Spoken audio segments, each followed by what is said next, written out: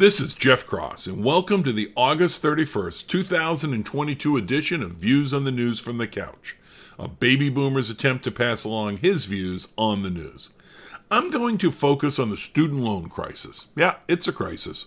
As a group, we are paying too much for college, and the college loan concept sucks. To start today's episode, I want to highlight a Saturday Night Live skit.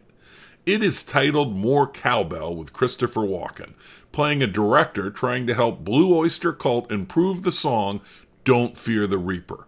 Over and over, Walken says the solution to improving the song is more cowbell. He says the song will be better if they have more cowbell. I just gotta have more cowbell. I have a fever and the only solution is more cowbell. Seriously, that is the skit. And isn't that just like proponents of bigger government? The solution to any problem is to spend more money. Money to liberals is like cowbell to Christopher Walken in the Saturday Night Live skit. And I have to say, I just never liked the cowbell. On student loans, I tried to dig a bit deeper, gather more information, find out how much does our government subsidize public colleges and universities. I'm not interested in private universities in this exercise. I did a fair amount of reading on this over the last few days. One thing that struck me was that I could not find a lot of good comparison data. Usually that is a sign to me, and it is not a good sign. The linked Yahoo Finance article by Andrew DiPietro says that college tuition at a public university has increased by 3,009% in 50 years. In nominal dollars, meaning non-inflation adjusted, public tuition increased from $329 a year in 1968 to $10,230 today. But let's use inflation-adjusted dollars. That $329 tuition would be $2,323 today. So tuition at a public university has increased by a factor of 3.5 in the last 50 years. Has education improved by a factor of 3.5? I often hear people ask why we as a country can't pay for XYZ. The Europeans do. Then I start looking and I find facts that don't coexist easily with the sentiment that the U.S. won't or can't pay as the Europeans do. Medical costs are one of those. Why can't the U.S. pay for medical care like the rest of the developed world? Well, it turns out we do. Most know that the U.S. pays more per capita than any other country in the world. What I did not know until a few years ago is that the United States government spends more on medical costs per capita than all but two countries in the world. Evidently, we just suck at controlling costs. Continually yelling for more cowbell may not be the best approach. I wondered if the same was true with post-secondary education, college. Is it that the government doesn't help with college costs, or is it that we do but costs are out of control? When talking about college costs, I'm not talking about room and board. I don't think the Europeans pay for room and board, so that's not a fair comparison. Also, I don't think that tuition is the total cost of the education portion. Tuition is after the state government has paid subsidies to the university system, and that is also partly true for federal spending. Teasing all of that apart is not easy. I also think that if we are going to get into costs and how much governments pay, we need to look at how many students go to college. Maybe the per capita number ought to be based on the number of people in the 18 to 22-year-old age group, not how many go to college. I say that because some countries restrict how many students go to college. The next linked article is from the National Review and authored by Jason Delisle and Preston Cooper. Finland pays pretty much for all of the tuition. 96% of the total cost of education is paid by the government, but the acceptance rate is quite low. Only 33% for the whole university system. Finland limits how many students can go to college. I bet they don't have a lot of stupid majors in Finland. The next linked article by Abby Jackson is titled, quote, "Free College in Europe Isn't Really Free," end quote. She points out that European countries have a much lower college enrollment percentage than in the U.S.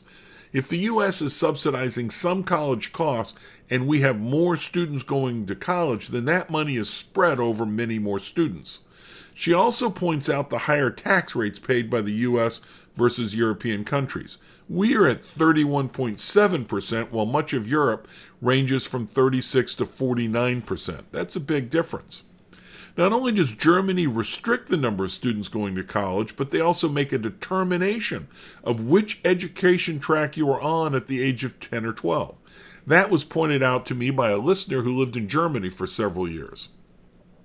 Angela Dill and Nathan Hale and Ray Hernandez, Julian, have an article on education costs from 2013.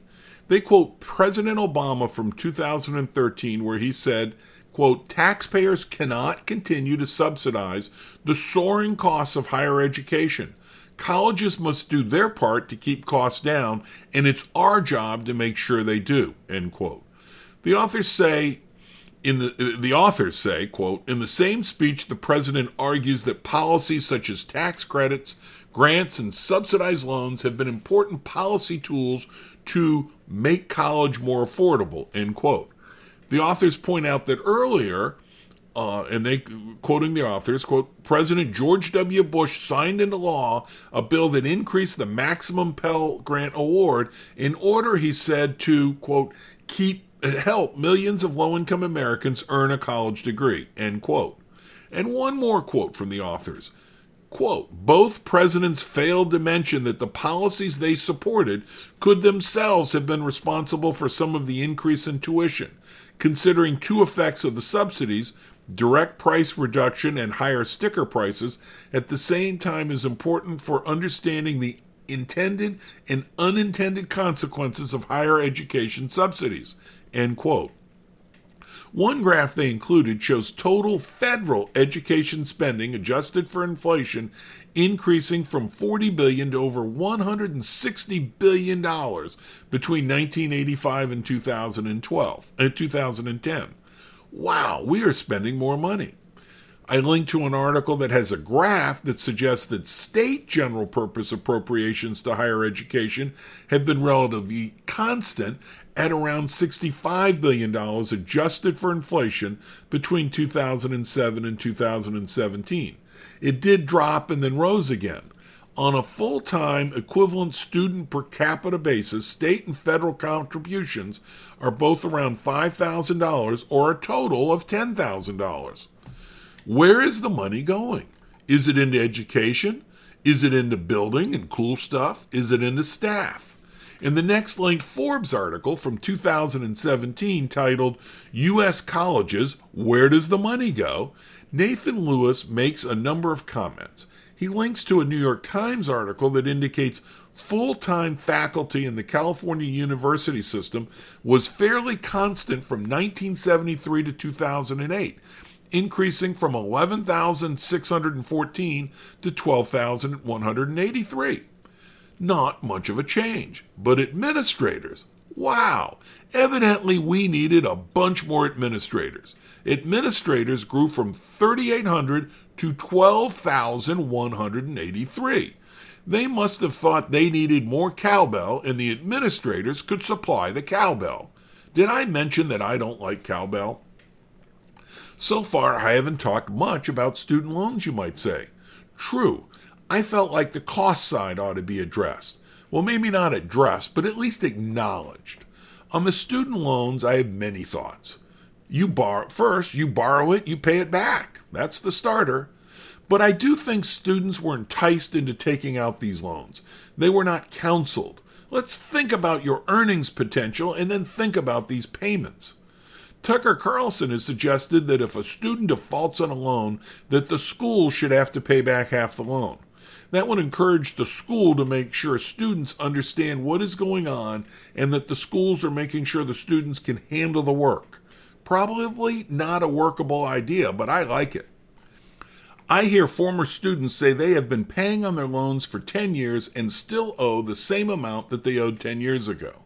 When I read that, I wonder if they paid attention in college. If you owe the same amount after 10 years of paying on a loan, chances are you have only been making interest payments. To get the principal down, you have to pay more than the interest.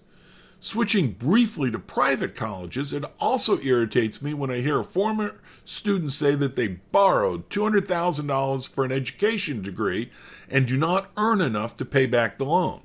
My thought is that they are so stupid I don't want them teaching my kids. Who would borrow that much money for an education degree? Elizabeth Warren slammed Mitch McConnell for criticizing the student loan bailout because McConnell went to school when tuition was just a bit more than $300. I think that is what you call a specious argument. At first it makes sense, but when you think about it, you see it as bullshit. We created a mess, a big mess. We let college education costs get out of control. College costs increase much faster than other costs. I don't think we need all those extra administrators and all the goodies. One administrator for each faculty seems stupid, particularly in this age of computers. And none of this is new information. I have been reading about the explosion in education costs for years. Some say that one reason costs got out of hand is because of student loans. In 1987, Secretary of Education William Bennett said, quote, "Increases in financial aid in recent years has enabled colleges and universities blithely to raise their tuition, confident that federal loan subsidies would cushion the increase," end quote. What do we do now? Well, first, less cowbell. Can we please work to lower the costs? Not on professors, on the rest. Can we look at colleges like we do businesses and take a slash and burn approach? Cut costs deep, except for education, except for the professors. Have a nice but not awesome building. Go after football program costs if they are being paid from the general revenue. If boosters are paying for it, then don't ride that horse. We should ask if we are sending too many students to college. Are they looking at what kind of money they can earn? Are we truly giving them some guidance counseling? Benchmarking was something I heard about years ago. Maybe we should benchmark our college education against the Europeans. How many of our students are going to college? What kind of majors? What are the overall educational costs? How much money per capita are governmental bodies paying? How much are the students and parents paying? Hey, we don't have to be the same, but I think we should get some comparisons and see what it says. Now that we have bailed out some student loans, why should anyone keep paying on a student loan? They will just wait for the next bailout, and loan payments have been stalled. I think it is hard to pay the loan even if you want to. The bailout should be structured for people trying to pay. To get a bailout, they should have to start making the interest payments. And maybe they get a $1 extra deduction in principal for a $1 paid in principal. Should we stop giving out student loans? If they don't have to be paid back, they really are not loans. What a shock reducing student loans would be to the educational system. I feel I should say something specific on this, but it is not easy. Maybe reduce federal and state student loan amounts by 10% a year for 4 years. That might ease back a bit on the students going to college who will not be a success and put a bit of a downward pressure on tuition. But really, this is a mess. I tried. I'm not terribly impressed. But when you compare what I did today to what you see in the news, I bet you will note that others are mostly saying more cowbell. Thanks for listening to Views on the News from the Couch. If you like this podcast, please share with your friends. If you did not like it, please share with the rest of the folks you know.